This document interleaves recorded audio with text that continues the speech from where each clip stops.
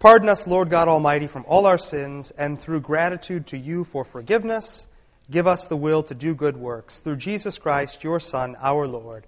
Amen. There were actually some great margin comments today. Kant, in holiness, the law ceases to be a command for us. That's the gospel use of the law. That's brilliant. And then there's one of, the language that God hears best is the silent language of love, which is precisely where we're trying to get. Let's see, there should be 2 sign-in sheets coming around, and then Ghana and Westfield House. That'll come around as well. Who wants to, I'm a bit of a betting man. Who wants to take a guess at how many words the gospel was for today? Because I know. What do you think? Nope, more than that. He said 672. More than that. You're very close. I think it was 781.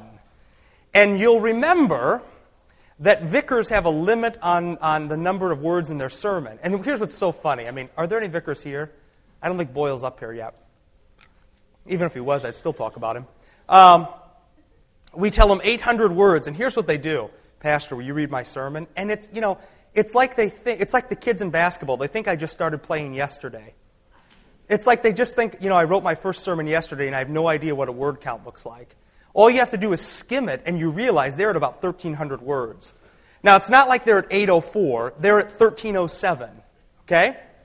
So here's what's fascinating is, the vicars think we're off the wall for telling them 800 words. Well, Jesus had a sermon today, and it was only 786. And frankly, I think Jesus will get more words than the vicars. That was a joke. You can all laugh. You can all tell them later I was banging on them. Whatever. All right. Do you have one? Take this in case you have to call doctrinal review later. Here's the thing. Start at point number 1 and go through it for me again, would you? I was just going to say, for those of you who are keeping score at home, I promise we won't start at point 1, but I do want to make one other point. Keeping score at home is completely in the way of the law, so think about that as you drive home. Anything that's quantitative is completely in the way of the law, so those of you who are saying, I hope he doesn't start at point 1, if I wasn't so charitable, I would.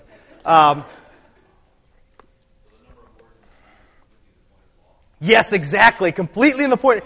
The number of words in a sermon is completely in the way of the law.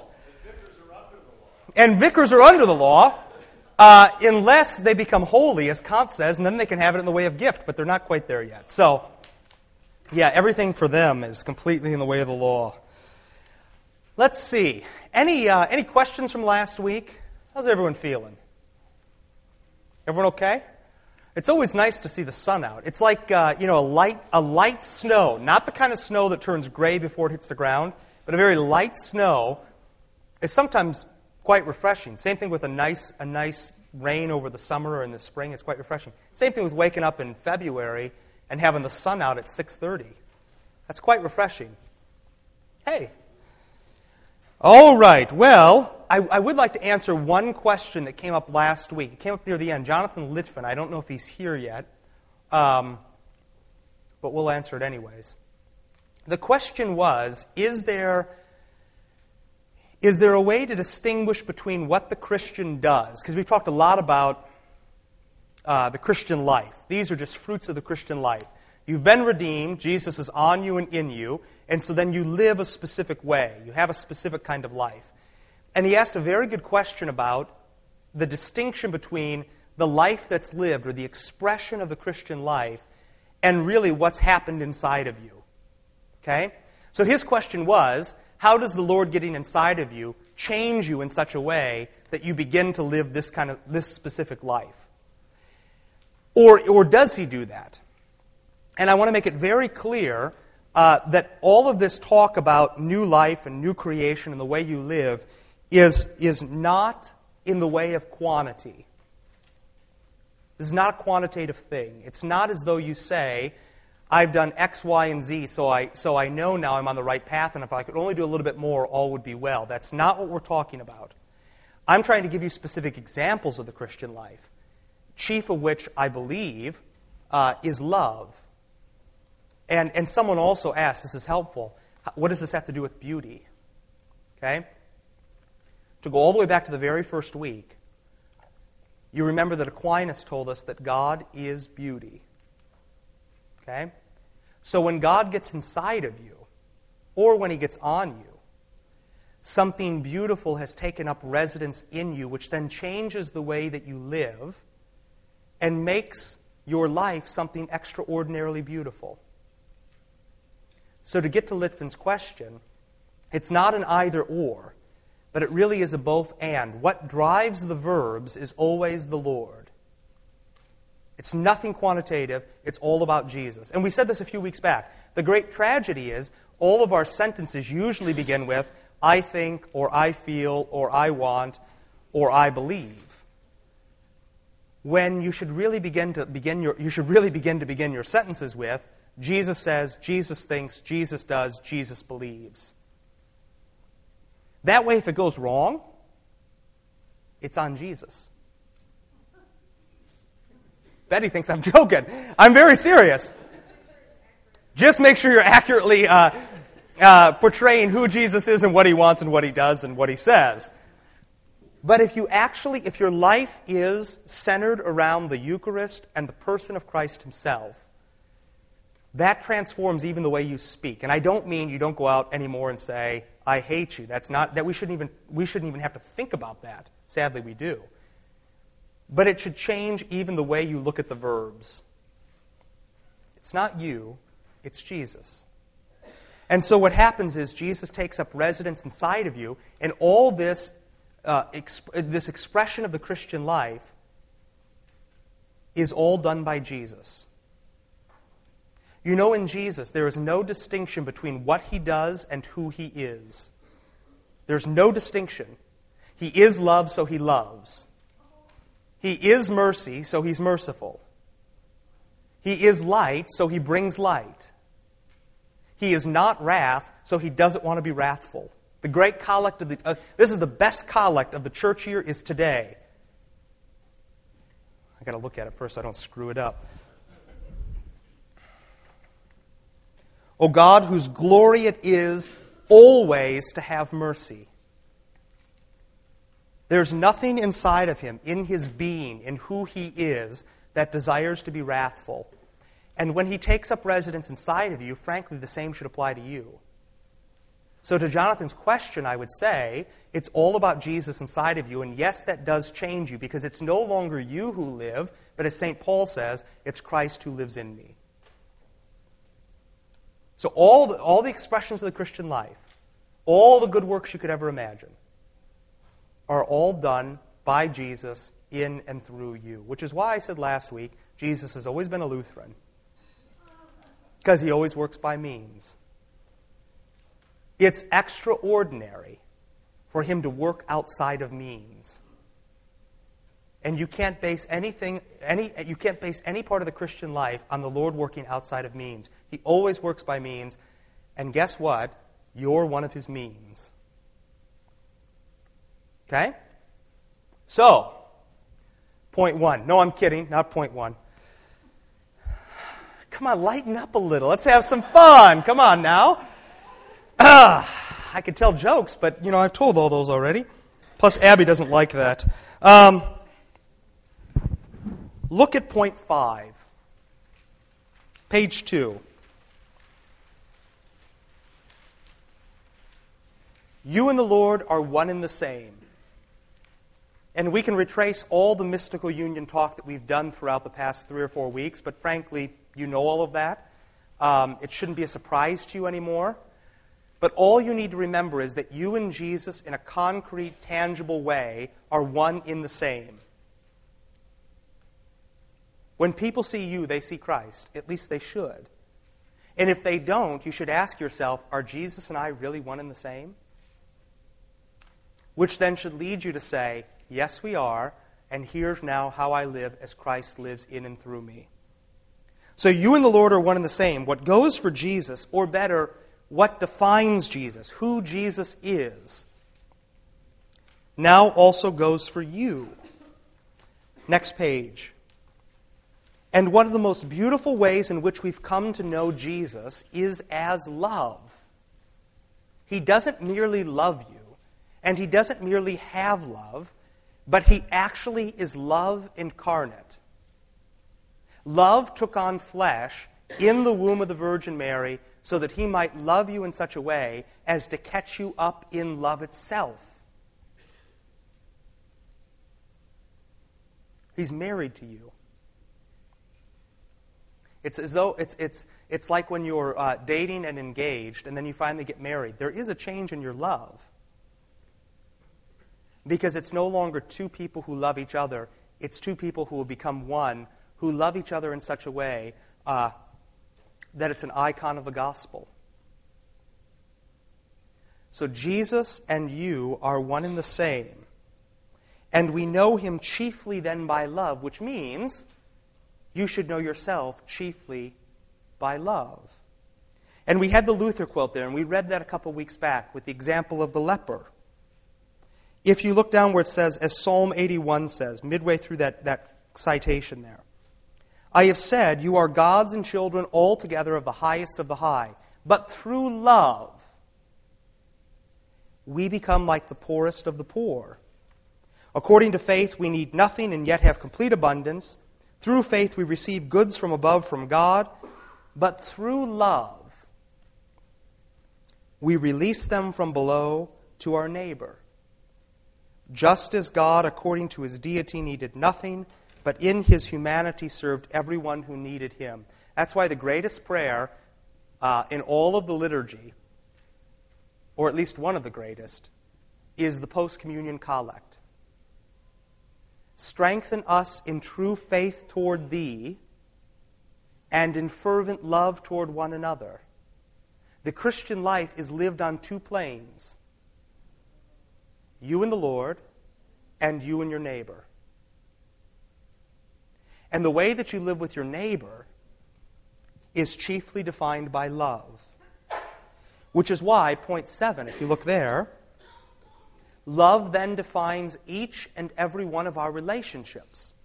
And this is right out of the Scriptures. This is the way the Lord set it up.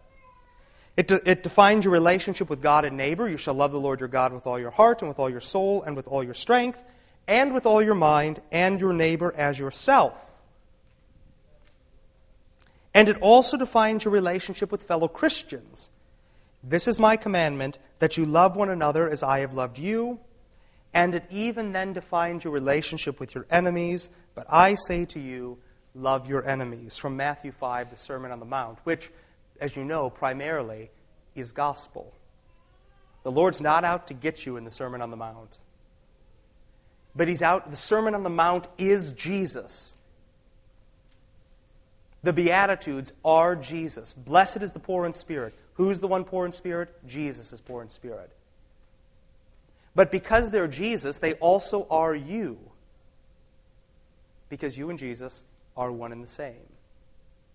Okay? So love is the defining characteristic. And that should, as point 8 said, that should come as great joy at this time in our life together. If you ask around, I would guess one of the great fears about going over to a bigger space is that you'll walk in the first day and it'll look empty. Well, there might be some buzz the first day. So maybe you go 3 or 4 weeks in, and eventually the place doesn't grow, and there are bills to pay, and seats may be empty, and you realize you've got a message that you want to share with people, and you thought that this would be the key. Going over there, bigger space, new chances for ministry, so on and so forth, and it just doesn't happen. However, the Lord has his own plan to grow the church. And I would propose to you that that will happen chiefly by showing love. We shouldn't be afraid, one, because fear is a sin. You shouldn't be afraid to go across the street, but we should see this as an extraordinarily great opportunity to show the love of Christ and in a very real way grow the church for years to come. And I don't mean cheesy church growth. I don't mean you go to someone's door and say, if you were to die today, where would you go? Okay? I don't mean you go to someone's house and say, do you know about the resurrection of Christ? I can provide all the data. It was a real event that actually happened. Now figure it out. That's not what I'm talking about. What I'm talking about is addressing the needs of real people in real time. And the needs of people today, if you flip over, the needs of people today, specifically given this postmodern culture, are not that they're questioning the validity of Scripture, or not that they're questioning whether or not the resurrection of Jesus was an actual historical event. But what they want is to no longer be lonely and no longer be unloved. Postmodernism is not about it's not about being rational. And if you haven't figured it out, the church isn't rational. It took me a year to figure that out. I still haven't quite figured it out. Nelson hasn't figured it out, but it's always great joy for me to say, "Oh, he's young," because 2 months ago I thought the same thing he did, and in 2 months he'll finally figure out that people aren't rational. And frankly, that's okay because none of postmodernism is rational. What it's about is people wanting to belong to something. And even more than that, people wanting to belong to something that is ancient, that has some history, that wasn't made up yesterday, and that can deliver the goods in a concrete, tangible way. I'll give you an example, and I probably have used this here before. Every Easter Sunday, the parish I grew up in, 21 years I was a member there, one of the associate pastors would always preach the sunrise service. And it was actually a very nice service because the church went from being liturgical to non-liturgical in about 10 years. But on Easter Sunday, it was so funny, on Easter Sunday they thought we should probably go back to something liturgical, which is very strange. But the strangest part was that come time for the creed, he would have rewritten the creed to whatever he thought should be expressed that Sunday. Now, I didn't quite get this at 12, 13, 14 years old. I thought it was weird, but I couldn't figure out why. But if you look at that, not only is it utterly prideful to think that you can sit in your study on a Saturday before Easter and write something that's better than what's been confessed for 2,000 years, but it also is very anti-postmodern. They don't want what you wrote in your office on Saturday. They want what's been confessed for 2,000 years so they can say, the church is bigger than me, and the church is bigger than you, and the church is frankly bigger than St. John, and it's bigger than the Missouri Synod. The church is huge. And what they want is something that goes back 2,000 years and that spans a wide variety of people. The great thing about the liturgy that you don't have in other forms of worship, if that's what you want to call it, is that on any given Sunday, people are speaking the same words and really singing to the same tunes all throughout the world. There are churches at this very moment who are saying, Lord have mercy, Christ have mercy, Lord have mercy. I believe in one God, the Father Almighty. And that's very appealing. But in order for us to get them to that point where they say, yeah, I want to not only be part of this community, but I want to be a part of this community because you confess the liturgy, what we first have to do is show them that they are actually loved. That they are actually loved. Pastor Bruzik said it in today's sermon. Two things that people fear most are being lonely and being unloved. So then, what do people need most? Number one here, community and love. So not only if we want to be the kind of church that Jesus would have us be by living his life, which is a life, frankly, of love, which always gets the first word. The reason we do this primarily is because this is what Jesus would have us do. But on top of that, we're very blessed. Because at this time, postmodernism, if you want to reach out and offer an apologetic or a witness, then loving people is really the ticket. It is not very hard. And all that I mean by giving a witness, I don't mean you sit next to someone on the bus and say, do you know Jesus? That may work, but it may not work all the time. What I mean is you confront people in a gospel sort of way, and you size them up, and you see what Jesus specifically they need. And then you deliver that Jesus in such a way that he becomes irresistible to them.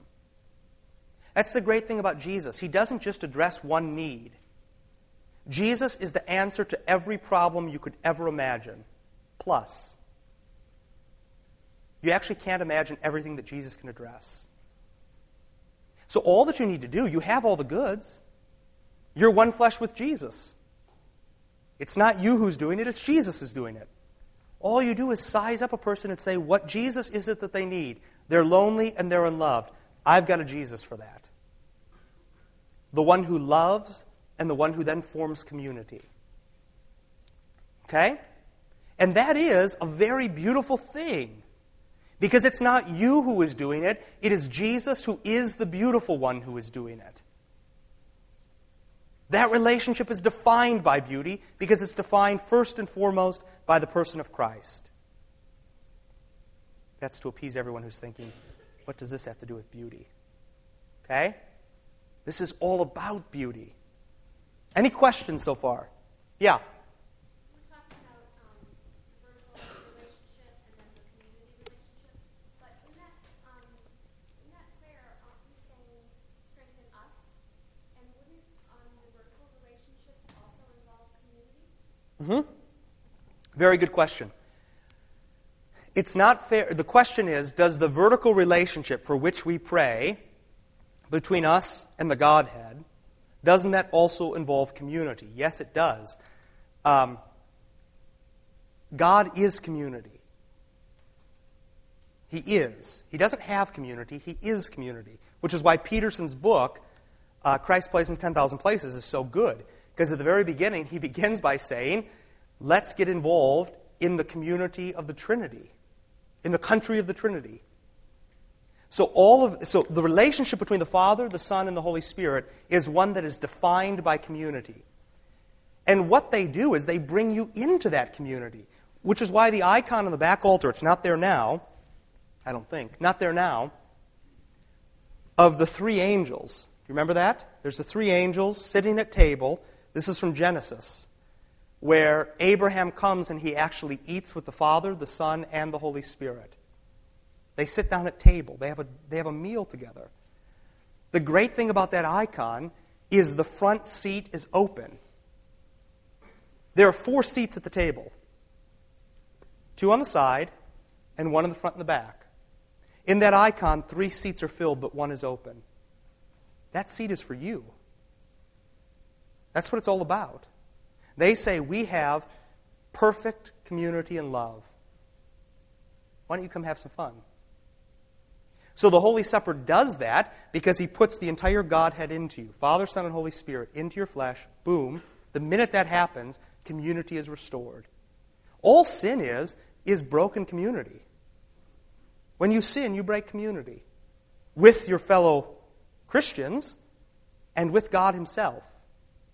So the Holy Supper not only forgives your sins, but wrapped up in forgiveness is the restoration of community.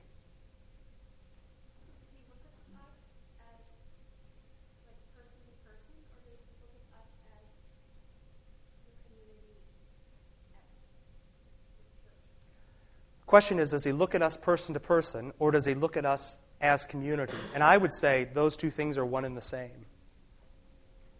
He certainly sees you as you are. I mean, you're not... you can't hide from the Lord.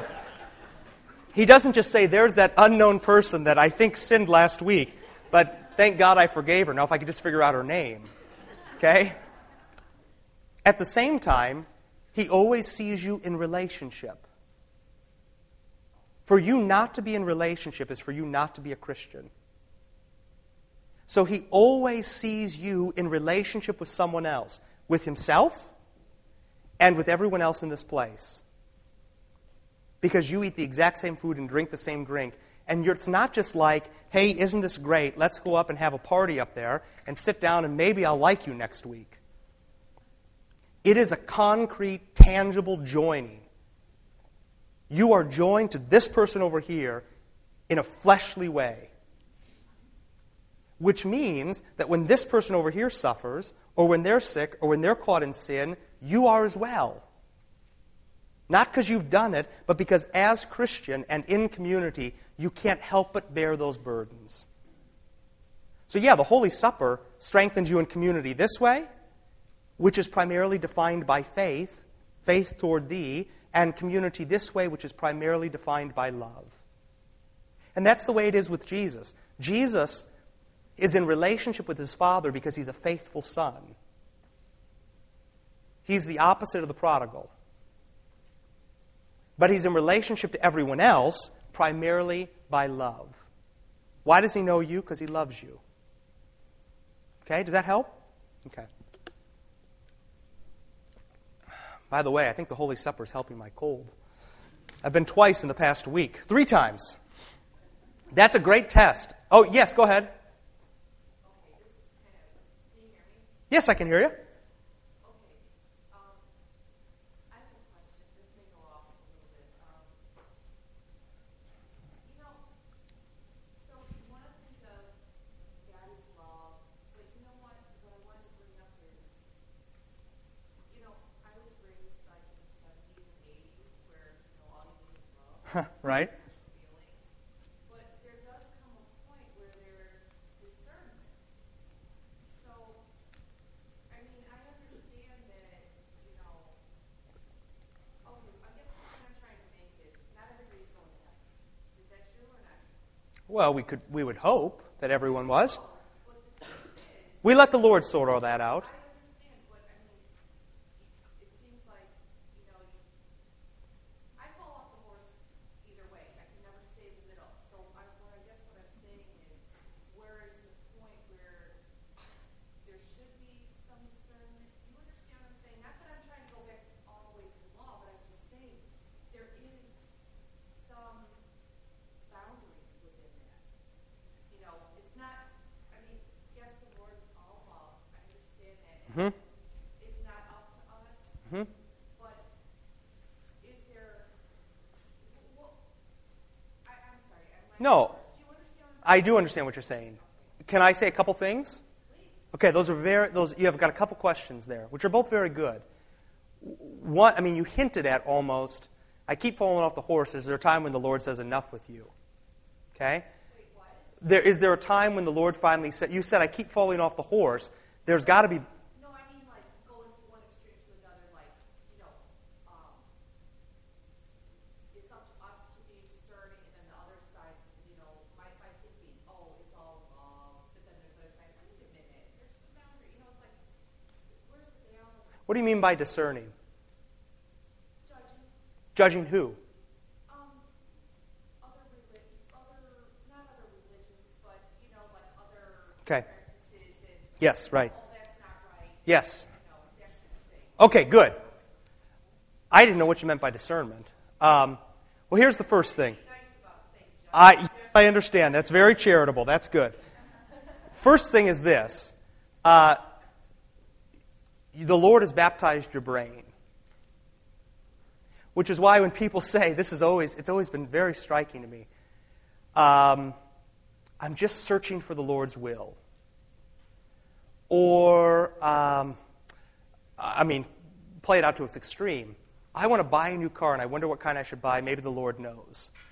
At a certain point, if you can't find it in the Lord's name, you eventually have to say, I've got a brain, I can figure this out. So part of having a baptized brain is that you're able to say about other denominations or other religions, shouldn't say other denominations, other religions, boy, that's not right, or that's not best, or boy, I'm smarter than that. I would never get involved in that sort of thing. And so there is a boundary with the Lord. In Eden, there is a boundary. Don't eat from that tree. But you can either have that as law or you can have that as gospel.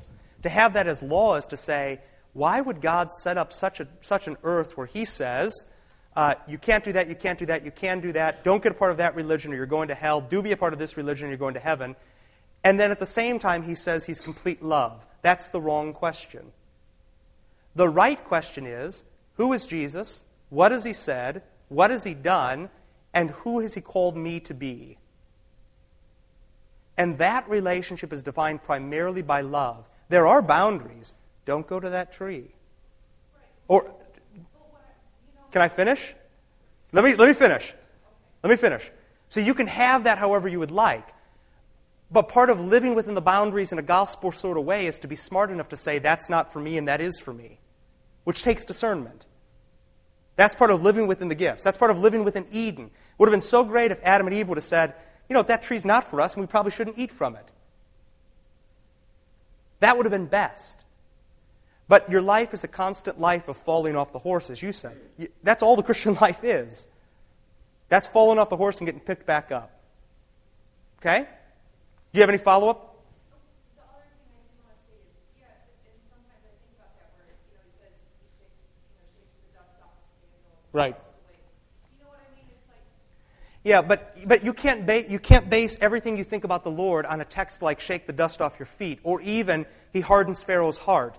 Because all those texts, you and I think, are primarily in the way of wrath. How could the Lord ever do that to Pharaoh? How could he tell his apostles, shake the dust off your feet? But as you heard in the collect, he is known chiefly by showing mercy. Those are exceptions. He's not going to... I said this on Wednesday night. There are two ways with the Lord, but he doesn't force you down either path. You know what's best. It's the same thing with shake the dust off your feet. He wants you to follow. But if you're not going to have him, eventually he's got to move on to someone else.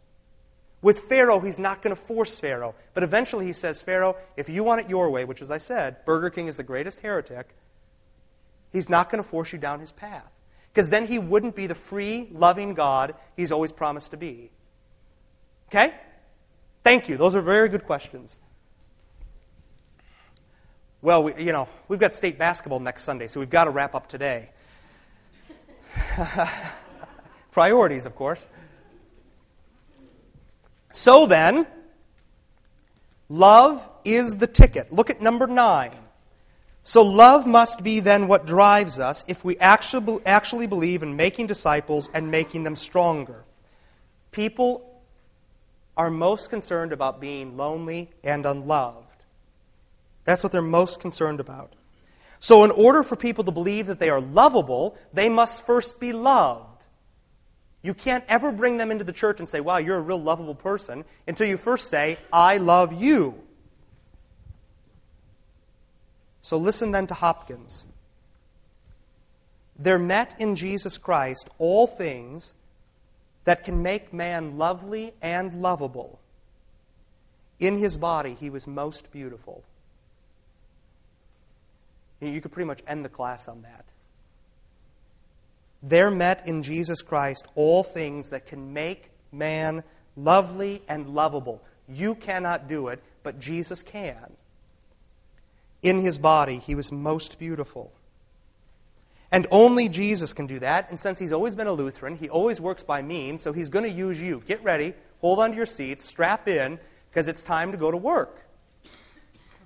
By your love, page 5, the lovely one, who is Jesus, will love the unloved and make them lovely in such a way that they might actually begin to believe that they are lovable. I would never think I was lovable unless Abby loved me. That's just the way it works. You have to be loved before you can believe that you're lovable.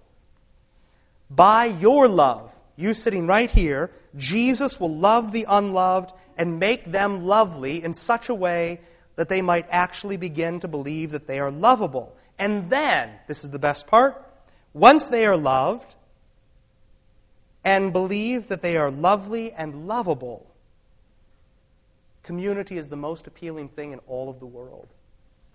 I promise you. Once people know that they are loved, that they are lovable, and that they are lovely, they cannot help but join community. And see, right there, with the person of Christ, you've just addressed two of the greatest needs of postmodern human beings, being lonely and being unloved. You love them in such a way that they know they are loved, they are lovable, and they feel lovely, and when they do that, they will not be able to contain themselves. They'll want to join community. Because that's how it goes with Jesus. That's the sole reason you all got in here. On your own, we may not take you. I'm kidding. Kind of. Because with Jesus, you're not in community. You're not part of St. John. You're not part of his one holy Catholic and Apostolic Church until you are loved by him. He loves you at the font. This right here is the fountain, tangibly, of love. That is an altar of love. That is a pulpit of love. It's a confessional of love. And he loves you, and then he brings you into community. But the great thing about community is it's all the loved ones. These are all people who have been loved like you. They are all people who felt lonely, felt unlovable, felt unlovely, and felt unloved. But the Lord says, I forgive you, I'm putting myself in you, and in so doing, I am loving you. And once you're loved, you're going to come back. You're going to come back.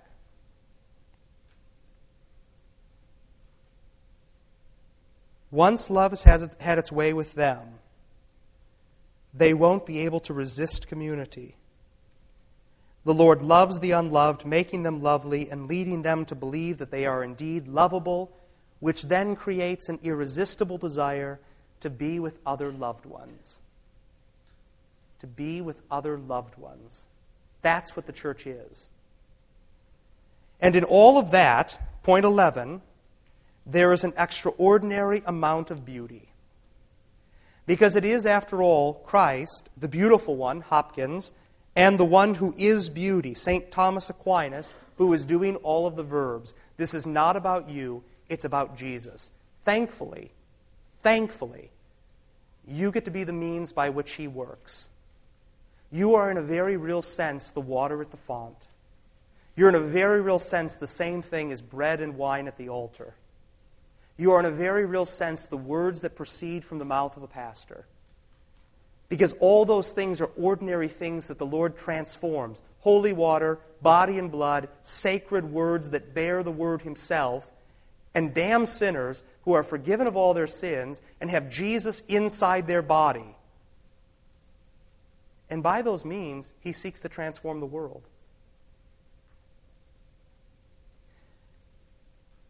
So he can't do that unless he uses you. And that brings us all the way back to the beginning, because that takes mystical union. It takes Jesus inside of you. That's what he's about to do. And frankly, it doesn't get much more beautiful than that.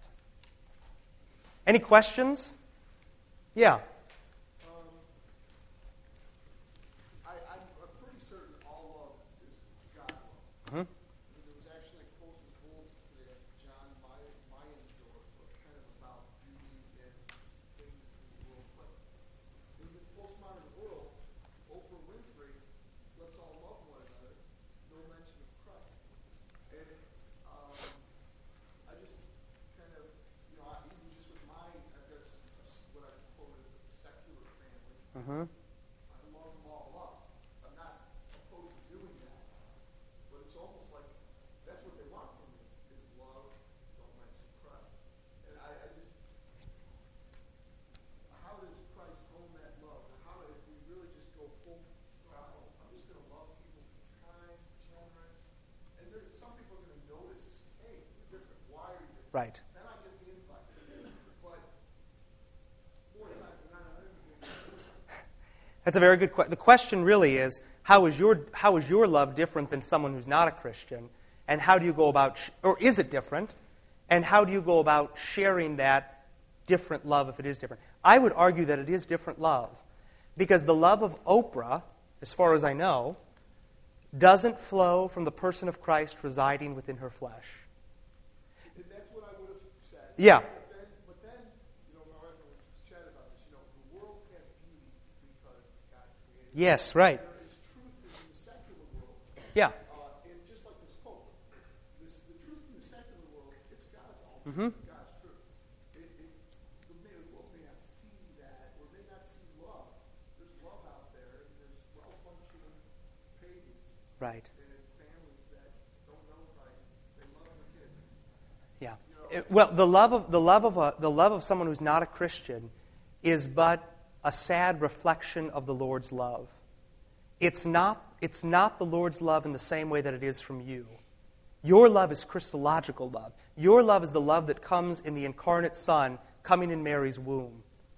That's different love than what a pagan sees in creation. That's different love. Yes, it's the same love that does that, but his love far exceeds his creation. Peterson on Friday said, creation is not the Lord's last great act. It's better than that because he actually sends his Son into the flesh. And that Son doesn't cease to exist. He exists within you. So that love is different. Now the question is, how do you share that love in a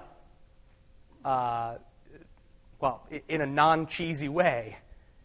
And as I say to all these kids at River Forest who are trying to figure out how to be great apologists of the Christian faith, just be normal. Just be normal. It doesn't take someone with a PhD in apologetics to be an apologist. It doesn't take someone with a PhD in love to love. Just be normal. And that means live the life that Christ has called you to live. And as Jesus says, by your good deeds, they will glorify your Father in heaven. Just be normal. I always use the example of sitting next to someone on the bus and saying, do you know Jesus?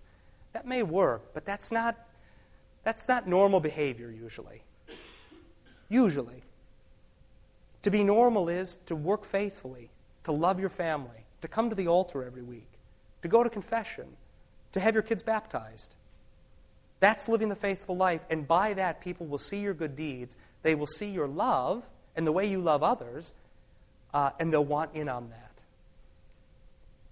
Okay? This is not like this is not magic. Like just put this formula together and I promise the church will grow. That's not what I'm saying. What I'm saying is this is the kind of church that Jesus wants, and he's promised that if you do this, disciples are made. That's what he said. That's what he wants, because that's who he is.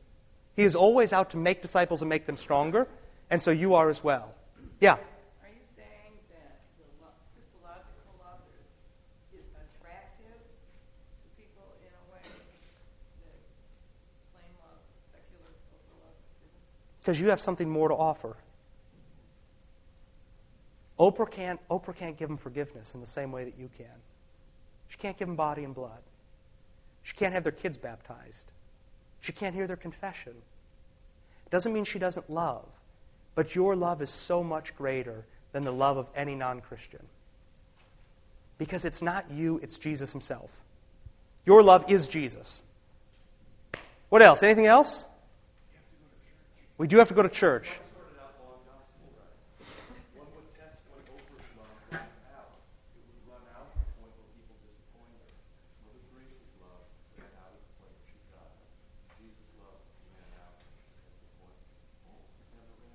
Oprah's secular love is under the law. Well, and it's utterly self-centered. Exactly.